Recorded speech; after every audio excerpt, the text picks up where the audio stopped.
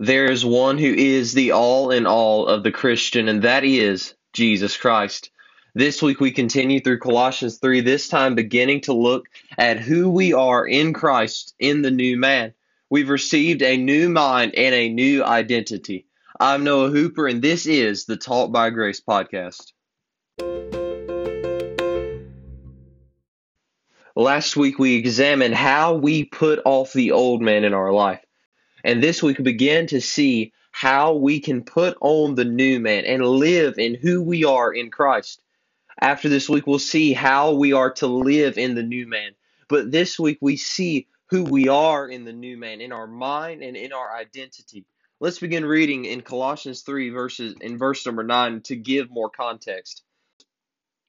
The Bible says, "Lie not one to another, seeing that ye have put off the old man with his deeds, and have put on the new man, which is renewed in knowledge after the image of him that created him, where there is neither Greek nor Jew, circumcision nor uncircumcision, barbarian, Scythian, bond nor free, but Christ is all and in all."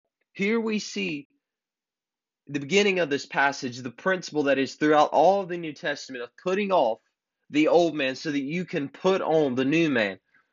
Putting off and putting on are not separate entities. Rather, they are a unified front to reach the same goal.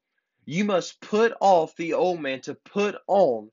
And when you put off the old man, you must put on the new man. Putting off the old man must come first, but the immediate response to putting off and putting to death the sin in our life is to put on the new man. To be clothed in love, joy, peace, you must put off the fruits of the old life of wickedness and ungodliness. You cannot put on righteousness while dwelling in ungodliness. The old garments must be taken off for the new garments to be put on. Additionally, you must put on the new man when you do put off the old man. You may mortify your sin as we looked at last week, but unless you have replaced that area with righteousness and holiness, the sin will return with a vengeance. Hence why God calls us to simultaneously put off and put on. Verses 10 and 11 are a general call to understand who the new man is. But verses 12 through 17 reveal the specific details of what putting on the new man looks like in daily, practical living. He shows them what they are to do and then reveals what doing that looks like. God is not vague about who we are in Christ and how we are to live in Christ. He is undeniably specific and pointed when it comes to the lifestyle we are to live. His commands are not shrouded in mystery, but they are revealed in the light. In this chapter, he declares how we are to live. We may beat around the bush about holy and righteous living, but God does not. Being like Christ is not a vague description for the more gifted Christian. Being like Christ is shown through modeling a life after that which God calls us to live in the new man. It is important to remember that though it is God who works in us to will and do of his good pleasure, we still have a responsibility to put on the new man. There are two characteristics that we see in these two verses which are essential for us to understand to fulfill the rest of the passage. If you will live out the passage as it commands us to live, it must come from this right paradigm of who we are in Christ. Now, who is this new man? 2 Corinthians 5 and verse 17 gives a good description of this new man. Therefore, if any man be in Christ, he is a new creature. Old things are passed away. Behold, all things are become new. The new man is who you are in Christ. You've been made new through his salvation, and you are also becoming new in practice through his sanctifying work. This is who the new man is. This is who we are in Christ. And we are called to live a certain way in Christ due to this fact. However, before Paul addresses the manner in which we are to live, he points out to the Colossians and to us now two foundational characteristics of the new man. The new man has received a new mind and a new identity in Christ. It is from this understanding of who we are in him that we can live out the rest of the passage for the glory of God. Notice this renewed mind. In verse number 10, and have put on the new man, which is renewed in knowledge after the image of him that created him. The word renewed here is a word which Strong's defines to mean to renovate. Our mind is being renovated into the image of him that created us. We are the handiwork of God, in which the blueprint is conformity to the Lord Jesus Christ in heart, mind, and deed. Before we will be like him in action, however, our minds must be conformed to him. This knowledge here is not an academic knowledge, but it is divine. It is divine knowledge of who God is instead of mere academic knowledge about God. The new man has been renewed in knowledge of his Creator. Contrast this to the lost man's knowledge of God. Ephesians 4 is a great parallel passage to Colossians 3. And in that chapter, God contrasts the lost man's mind towards God to show how the new man is renewed in his knowledge of God. Ephesians 4 and verse 18, the Bible says, having the understanding darkened, being alienated from the life of God through the ignorance that is in them because of the blindness of their heart. The lost man's understanding is darkened. He is completely ignorant of God because his mind is corrupted by sin. He is unaware of God and his deeds and desires. This is the condition of the old man's mind, but not the new man. For in Christ we have been delivered from the darkness of a mind severed from God and have been brought back to God through the saving work of Jesus Christ. We are no longer blinded by the God of this world, but we have been renewed in knowledge of God. However, even though we have a renewed mind, open eyes, and unstopped ears, we must still be daily renewed in our mind. You see, we still live in this fallen body. We have not yet been fully made into the image of Christ. That will come when we are redeemed from this world. And because of that, we still deal with the flesh, as we see Paul talk about in Romans 7. And because of that, our minds must be renewed. Romans 12 and verse 2 says, and be not conformed to this world, but be ye transformed by the renewing of your mind, that ye may prove what is that good and acceptable and perfect will of God. Ephesians 4 and verse 23 says, and be renewed in the spirit of your mind. Our mind has to be renewed, and it is renewed through the Word of God. But it is not renewed aimlessly. As always with God, there is an end to which He commands us to live. Furthermore, the end to this means is always the same, and that is to be like Jesus. Notice, after the image of Him that created Him. Our mind is to be renewed after the likeness of our Creator, and we know that this Creator is Jesus Christ, according to Colossians 1 and verse 16 and John 1 verses 1 through 3, just for a couple of references. God saved you and I to be like Jesus, and being like Jesus begins in our minds. For the actions follow where the mind is directed. Hence why you will see the actions of the new man listed in detail over the rest of the chapter after verse 11. For you to put on the new man in actions, you must put on the new man in thoughts. Set your affection on Him, not on this world. Our mind is renewed generally through His salvation and must be renewed specifically on a daily basis. Your mind, by the way, your mind must be renewed for you to surrender to this second aspect. And that is a renewed identity. The new man understands who he is and others are in Christ. His judgment is not clouded by natural distinctions found in his society, but he understands that Christ is the all in all of the believer. Verse 11 says, where there is neither Greek nor Jew, that is in Christ, where there is neither Greek nor Jew, circumcision nor uncircumcision, barbarian, Scythian, bond nor free, but Christ is all and in all. In Christ, all that normally divides us is irrelevant. He is the preeminent uniting factor for all His people. And Paul isn't speaking about a unity ignorant of doctrine. That's not what he's talking about here. But he is talking about natural, physical differences between people. And Christ unites us amid all of that. We live in a day and hour in which division runs rampant through our society. Furthermore, it often runs rampant in our churches. The reason for this is because too many Christians are finding their identity in who they are in the world instead of who they are in Christ. Sadly, this has always been a problem in the church through the centuries. Many in the early church sought to bring who they were in the world and make that more important than their identity in Christ. Therefore, in this, Paul addresses specific divisions that the Colossian church were dealing with. Now, these specific differences may not mean very much upon the initial hearing, but as you hear the application, you will see how we still deal with all of these in our day and hour. Notice, first of all, national distinction, Greek nor Jew. There were many who sought to rest in their identity as an elite Greek or religious Jew. But in Christ, these national differences are irrelevant. And also, Greek is more than likely in reference to the Gentiles as a whole. You know, throughout the Bible, the main people group distinction is between Jew and Gentile. But in Christ, that distinction is gone.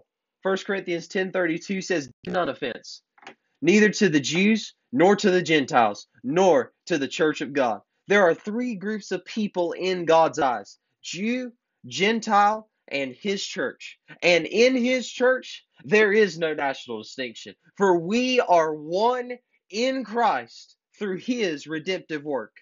Not only national distinction, but religious distinction. Circumcision nor uncircumcision. Much of what separated the Jews and Gentiles was this matter of circumcision. A man had to be circumcised to become a Jew in the Old Testament. And there were many false teaching Judaizers who infiltrated early churches, proclaiming that circumcision was necessary for salvation. They were declaring that unless you were circumcised, you were not really saved. Faith in Christ was necessary, but also circumcision. It was nothing more than another form of works-based salvation. Thus, Paul declared that neither circumcision nor uncircumcision matters when it comes to faith in Christ. There is only one way in which a man is saved, and it is by grace through faith in the Lord Jesus Christ. Those things which separated a pagan from a Jew are now irrelevant. For salvation is Christ is not by religious ordinances, but it is through the redemptive work of Christ, and that is why it is irrelevant the religious standing a man took before Christ, because in Christ it is all about Christ and His truth and His word and His life. There's also cultural differences. Barbarian, Scythian.